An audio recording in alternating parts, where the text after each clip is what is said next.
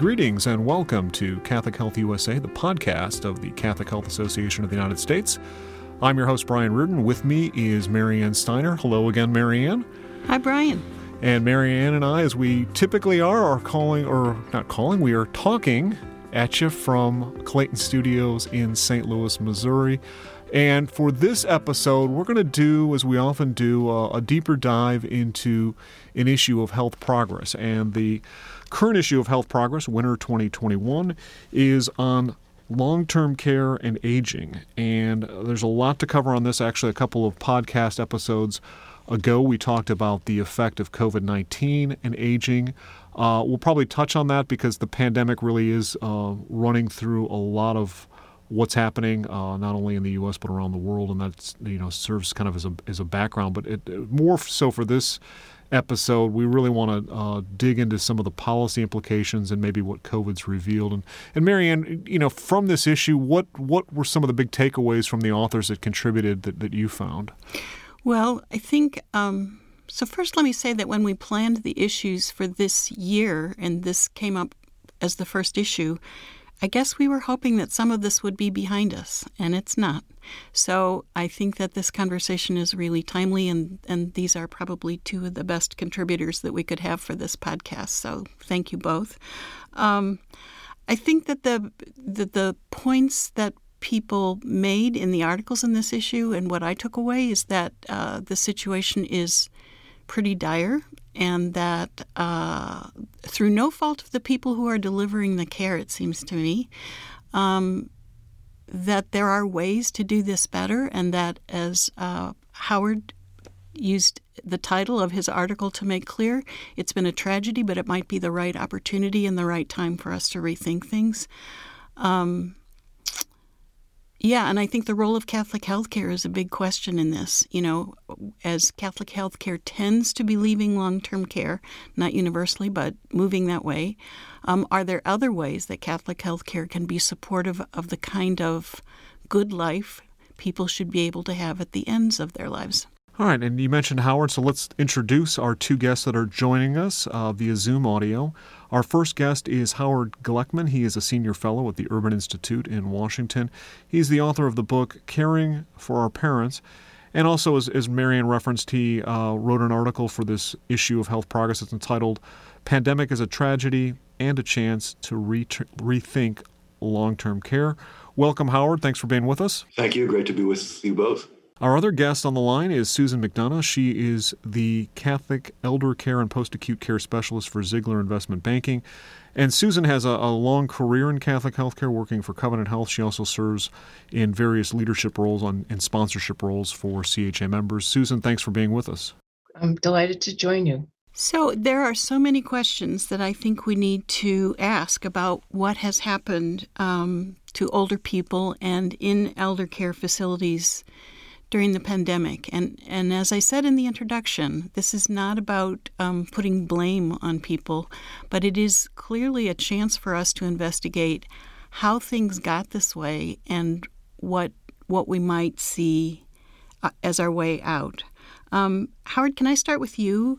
What made senior facilities so vulnerable to the pandemic? I mean, what are the finances, and what are staffing circumstances, and what are close living circumstances for people who live in these facilities doing to them? So the first thing to keep in mind is that the problem of infection control and viral infections spreading through long-term care facilities is not new. Every year with the seasonal flu, we have outbreaks in facilities. We often have outbreaks of norovirus in facilities. So when you have a lot of very vulnerable people living in close quarters, it is almost inevitable that viral infections are going to spread. Remember, in many facilities, you have people living in double rooms. You have people living in quads sometimes. You have people sharing day rooms, sharing meals together. And there are a lot of advantages to that. You don't want people isolated. You want people to interact as much as they can, but that interaction inevitably creates a risk. Mm-hmm. One of the things we've seen with COVID, of course, this has been well discussed, but it's very important to keep in mind, is that even after facilities essentially closed their doors to visitors, the staff was coming in and out. And because one of the awful, insidious elements of COVID-19 is that it can be easily spread by people who are asymptomatic, it meant the staff were bringing this in without even knowing it, and without appropriate testing and appropriate PPE. And of course, we all know the stories about the problems there. These ran through these facilities. This disease ran through these facilities like wildfire. And depending on who's counting now, over 150,000 residents and staff of long-term care facilities have died from COVID.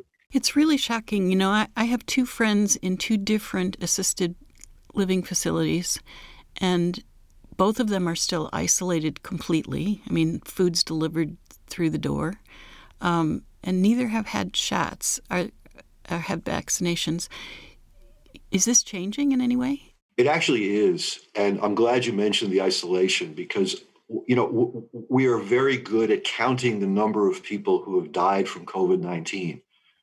We're not so good at counting the number of people who have died indirectly from loneliness and social isolation. Yet when I talk to operators of facilities and I talk to families, this is clearly a terrible problem. And finding a way to balance the need for preventing infection with the need for allowing people to interact with one another is a real challenge. To your question about whether it's getting better, actually it seems to be. If you look at the data for the number of cases occurring in long-term care facilities over the last month, it's actually declining. Well, that's good to hear. And that's almost entirely a result of the vaccine. So I think we are beginning to see, I hate to say the light at the end of the tunnel, but things are beginning to get better, at least for now. We're sitting here worrying about these new strains and whether or not they're going to create problems. But at least for now, I think things are getting a little bit better. Susan? I'd agree with that. I do think part of this is, as Howard so clearly outlined, that originally many of the particularly skilled nursing homes were left without equipment, didn't understand about the asymptomatic transmission, but they have done heroic jobs in terms of infection control. But right after the first of the year, particularly here in the Northeast, we saw a surge of those cases. But I'd sort of echo what Howard said about seeing some positive things coming. Most of the long-term care facilities either have been at least first round vaccinated or at least are on the list to do so. Mm-hmm. And the residents are very supportive of this concept. I saw a clip from a Catholic assisted living nearby me, and 100% of the residents had signed up to get vaccinated. And one of the first people in line was a 104-year-old lady. One of the things I think that everybody's grappling with right now is encouraging the staff to also have 100% vaccination. And, there are some issues that have to be overcome, but we're moving in the right direction, definitely. Well, that's good to hear. So I'm going to direct this one to you, Susan, because I'm curious about what you think can turn the situation around, in terms of policy, in terms of investment, in terms of for-profit and not-for-profit partnerships to move things forward in a larger and more general way. Well, that's a very complicated question. So I'll start with the policy part. First of all, as Howard pointed out, the physical environments of most skilled nursing facilities have simply led to creating an environment where viral infections are easily transmitted. For years, payers, government did not fund, were not interested in funding at least private rooms, and private bathrooms, which really would have been a certain advantage under the circumstances. And so having a look at the infrastructure of the existing facilities and finding ways to bring in funds to help support those organizations that want to develop improved environments, things like air conditioning and things that not every place has.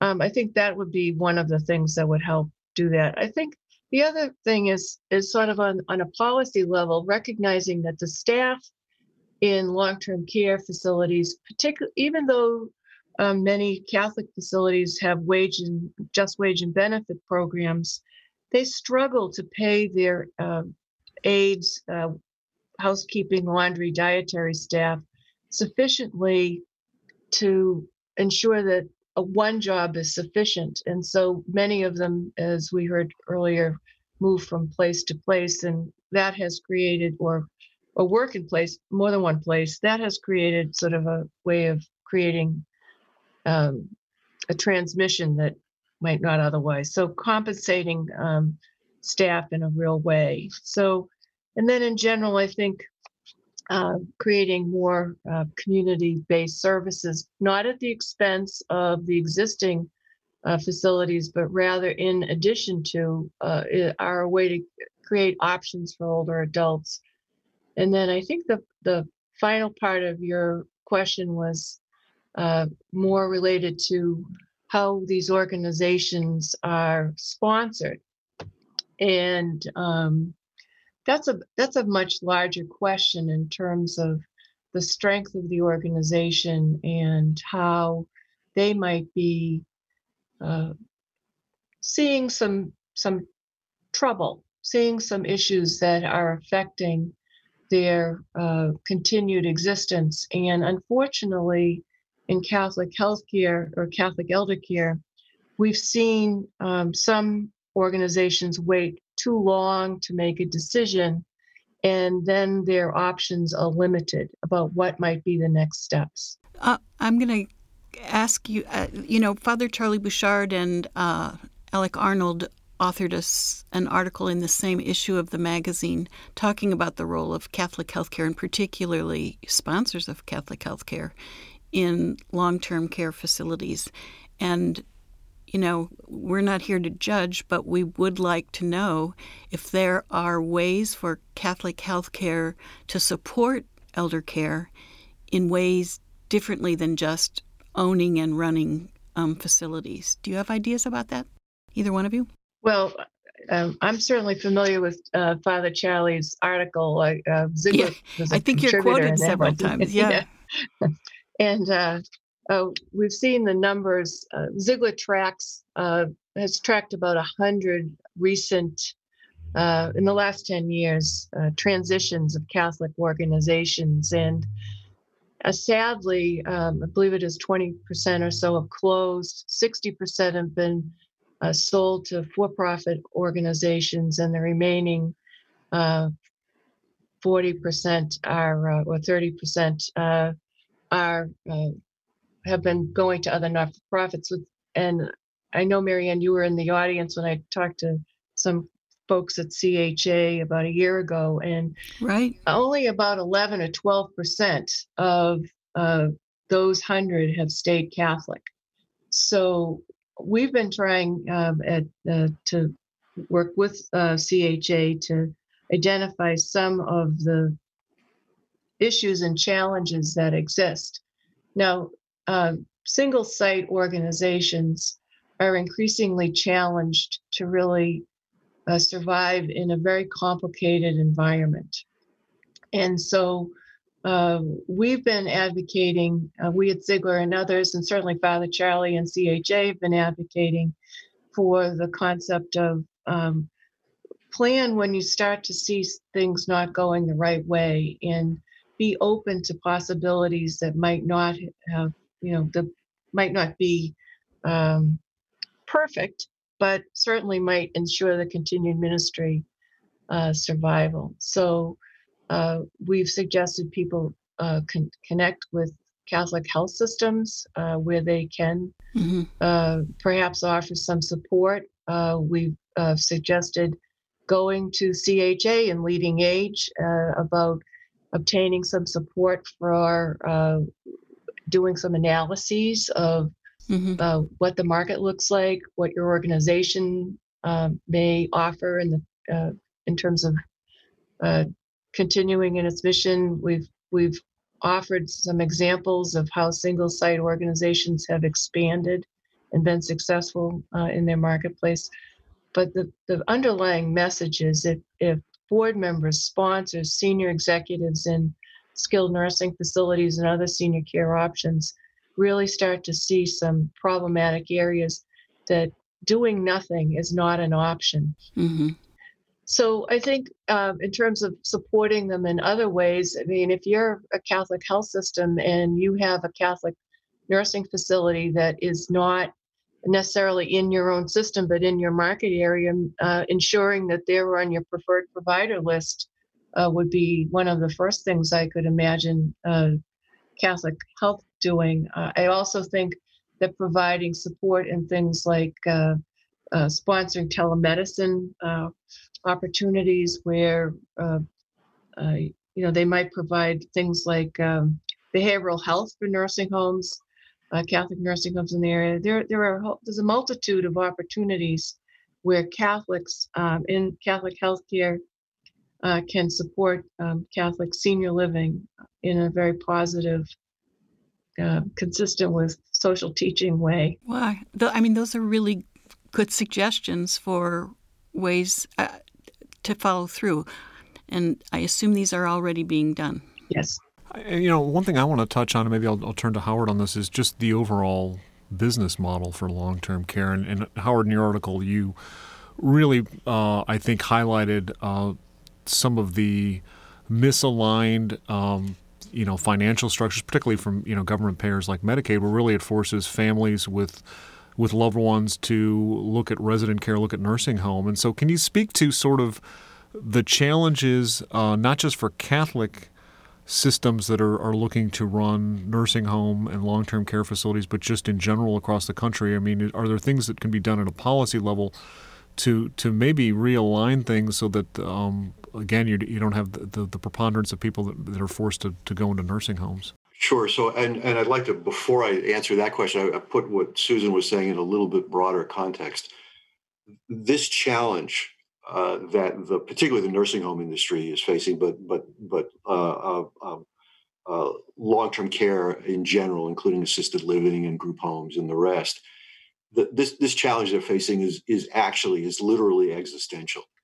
I've talked to people in the industry who have said that they would not be surprised if a year from now, half of the operators, there are 15,000 nursing homes in the country, but they say that they wouldn't be surprised to see half of the operators going out of business. That doesn't mean that half the beds will close, but what it does mean, as Susan was saying in the context of Catholic health, it means there's going to be an enormous amount of consolidation, that in some cases places will close, but in other places they'll be acquired. And that's going to change the culture of facilities, I think, in very dramatic ways. In terms of... Can you spell those out? Howard, I'm sorry, before you go on, could you spell out the dramatic ways you think it'll change? Sure, I was just going to do that. Okay, sorry. So I think that it's important, and probably many people on this podcast know it, but just to kind of set the stage, nursing homes are sort of odd ducks because they run two separate businesses, often in the same building. There is the post-acute Medicare part of the business, and then there is the long stay part of the business, largely funded by Medicaid. And these facilities operate in this very strange financial environment where Medicare will pay, fee-for-service Medicare will pay $500 a day for care. Managed care will pay maybe $400 a day for post-acute care. But on the long stay side, Medicaid pays on an average of $200 a day. And of course, that varies from state to state. What's happened until recently is the Medicare part of the business, the post-acute rehab part of the business, cross-subsidized the Medicaid part of the business. One of the things that COVID did was it blew that model up. As you all remember that early in the days of the pandemic, hospitals stopped doing elective surgeries. And a lot of those elective surgeries were total joints. There were knees and hips. And people traditionally went to nursing homes to get rehab after those surgeries. That business dried up, it disappeared. And that created enormous financial pressures. Even before COVID, there was a trend towards doing a lot of that rehab at home rather than facility-based. So that business was already in some trouble, and now it is in much, much more severe trouble. Without that income, it makes it impossible to support the Medicaid-funded long stay part of the facility. The other issue, which is really interesting, I'm sort of playing around with some numbers about this. So most of those, there are about 700,000 long stay residents in a given day in nursing homes, and it looks like probably 20 to 30% of them are there only because that's where Medicaid pays. They have no clinical need to be in a nursing facility. They don't need skilled nursing, but they're there because Medicaid pays room and board in a nursing home. It does not pay room and board anywhere else. Mm-hmm. Many states have home and community-based programs, but those programs often provide insufficient care for people. They often have long waiting lists. I live in Maryland, where the waiting list to get on a home and community-based benefit is 3 years. Wow. And that essentially means that by the time you're eligible, you'll be dead. So the system has got to rethink in a very fundamental way how it's going to pay both for Medicare and for Medicaid. And there's an argument to be made that Medicare is paying too much and Medicaid is paying not nearly enough. And until that gets sorted out, we're going to see, as Susan talked about in the Catholic health world, we're going to see in the broader world, more and more facilities are going to abandon long-term care because they just can't make it work. It's just the numbers are impossible. So what's going to happen to all those people? That's the $64 billion question, right? There are, for people who can private pay, there are increasingly options at home. Home care agencies, home health agencies are providing more and more sophisticated care. There is, as I mentioned, there is something now called SNF at home, skilled nursing facilities at home. Organizations are involved in providing those kinds of services. Technology makes it possible to do more and more of this at home. Even for long stay, monitoring and other technologies make it possible to do things that couldn't be done before. For people who need more sophisticated medical support, you can put almost any kind of a device. You can put up. There's now things called hospital at home. You can put basically a hospital room in somebody's bedroom. But that's private pay. So there's a lot you can now do, and increasingly this is going to happen at home. But not for everybody. I think it's important to note that there are some people I talk to whose attitude is, we don't need nursing homes at all. Turn them all into parking lots. There's no point to a nursing home. In fact, they're evil. And what I often say to them is, you have to understand there are some people in the world who need some kind of congregate care. They cannot take care of themselves at home. And if they don't have a caregiver who can help them, a family caregiver who can help them, it's just not realistic to expect them to stay at home. So there needs to be some sort of institutional facility that can care for them. The question is, what's that going to look like, and how are we going to pay for it? I would agree completely with that. I think we have a system right now that has created the haves and the have-nots. And as you have funds, there are a whole variety of options that are available to you.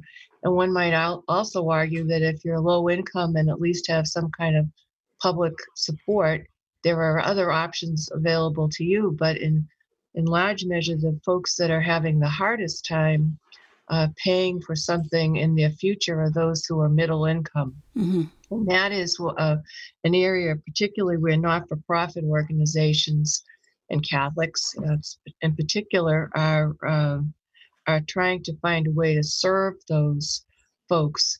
I do think that in the longer term, we're going to need different ways to pay for care, and that care has to be diversified, as Howard was saying, in terms of what setting is most appropriate.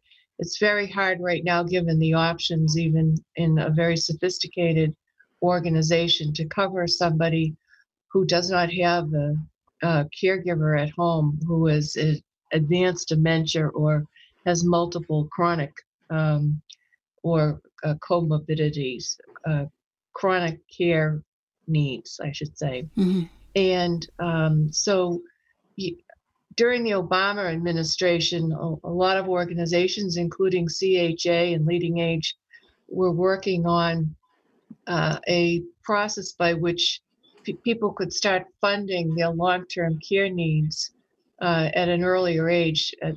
Something passed, but really never got off the ground. So hopefully that work, which has continued in some form by Leading Age, will continue. We can come up with an option that is allows a middle-income person to start planning for their future. How do people find out about that? I mean, that seems, are financial planners the people who tell you about that? Or is it your physician who tells you about that? Because it's... Well, right now, Marianne, there really isn't something like that. There are a few insurance models. There's long-term care insurance, but the rate at which people have signed up to that is not particularly high. But there are organizations that are working on CHA, Leading Age, to try to find ways to finance long-term care in the future that is not solely dependent on the federal government or having large amounts of assets available. So right now there's nothing. Go ahead, Howard. No, just to follow up on that, Susan, I think it's a really good point. And I wanted to mention that a few years ago, I worked with a group, including people from Leading Age, who proposed what we called a catastrophic public long-term care insurance program. And the idea was that it was possible for those middle-income people that you're talking about, Susan, to finance a portion of their care, in the early days when they first needed care. But that it was really not possible for people to be able to fund the true catastrophic care, care that they might require after the second or third year.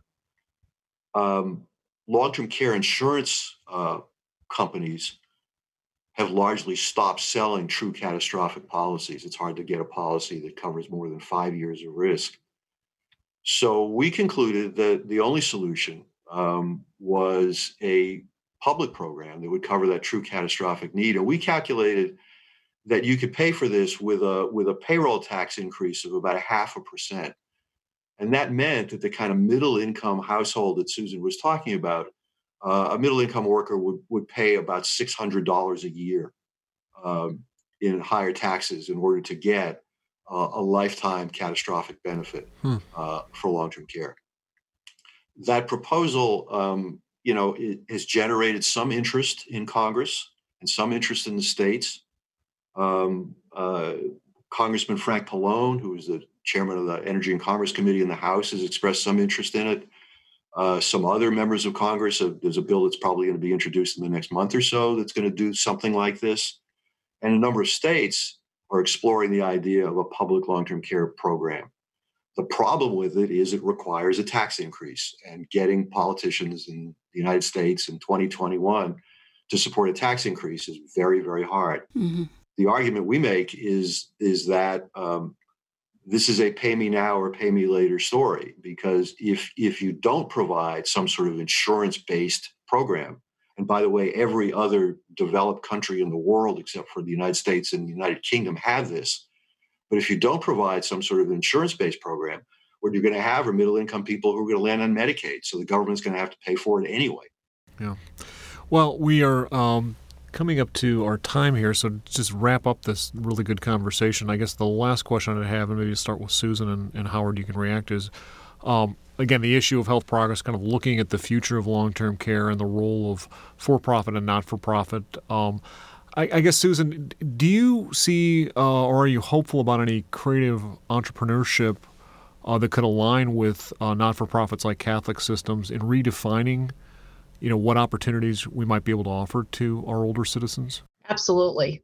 I've seen some great innovation around the country where Catholic organizations are developing additional resources to serve people in the community using technology, as Howard outlined, to help older adults, creating expanded continuums of care that include both facility-based assisted living and then a wide range of home and community-based services. So I'm very excited. I don't think there's a lack of entrepreneurship at all among not-for-profit organizations. They have a history. They have molded with the times. They have changed the way they do things in order to meet the needs of the folks they serve. And it's a great testament to their flexibility and their view that they are in it for the long haul. They know that this is part of their mission, that that somebody somebody has to carry on. And I'm quite enthused.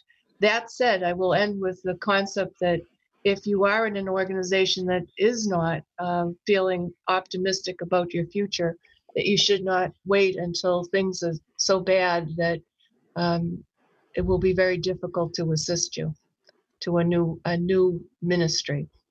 Susan and I are agreeing with each other this whole conversation, but I think she's exactly right. We are in an extraordinarily disruptive environment in aging services right now, and disruption creates challenges, but it also creates great opportunities. And I think faith-based organizations are very well placed to respond to those opportunities. We talked about people getting more care at home. It's not just a need for home health agencies or home care agencies.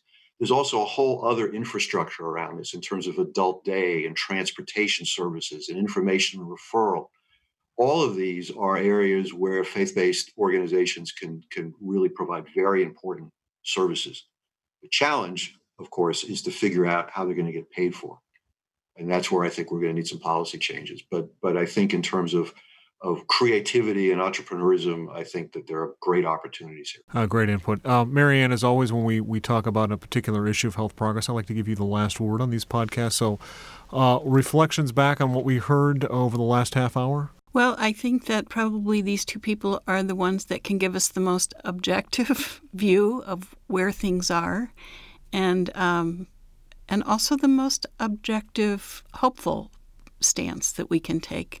So I'm really grateful that you participated in this conversation, and you are great resources. I wish this information could be in every family's reading material. I think that it's so important. People don't know what to do with Medicaid and Medicare, and when they have to make those decisions, it often happens after somebody's had a fall or somebody's suddenly moved into a new and less good state of health. So thank you very much. I found it personally helpful, and I think that all of our listeners are going to find it very helpful too. Agree, and I think as a reminder, if you want to read more about this topic, there's a lot of really good articles in the current issue, the winter issue of Health Progress. It's on aging and long-term care. And Howard Gleckman from the Urban Institute and Susan McDonough with Ziegler Investment Banking were both featured prominently in the issue. So be sure to check that out. You can get a copy of that online at chausa.org. Howard and Susan, thank you again for being with us today. We appreciate your insights, and as always, we appreciate the work of Clayton Studio in helping us put together this podcast. And for Mary Ann Steiner, I'm Brian Reardon. This has been another episode of Catholic Health USA, the podcast of the Catholic Health Association of the United States. And until next time, we'll talk to you.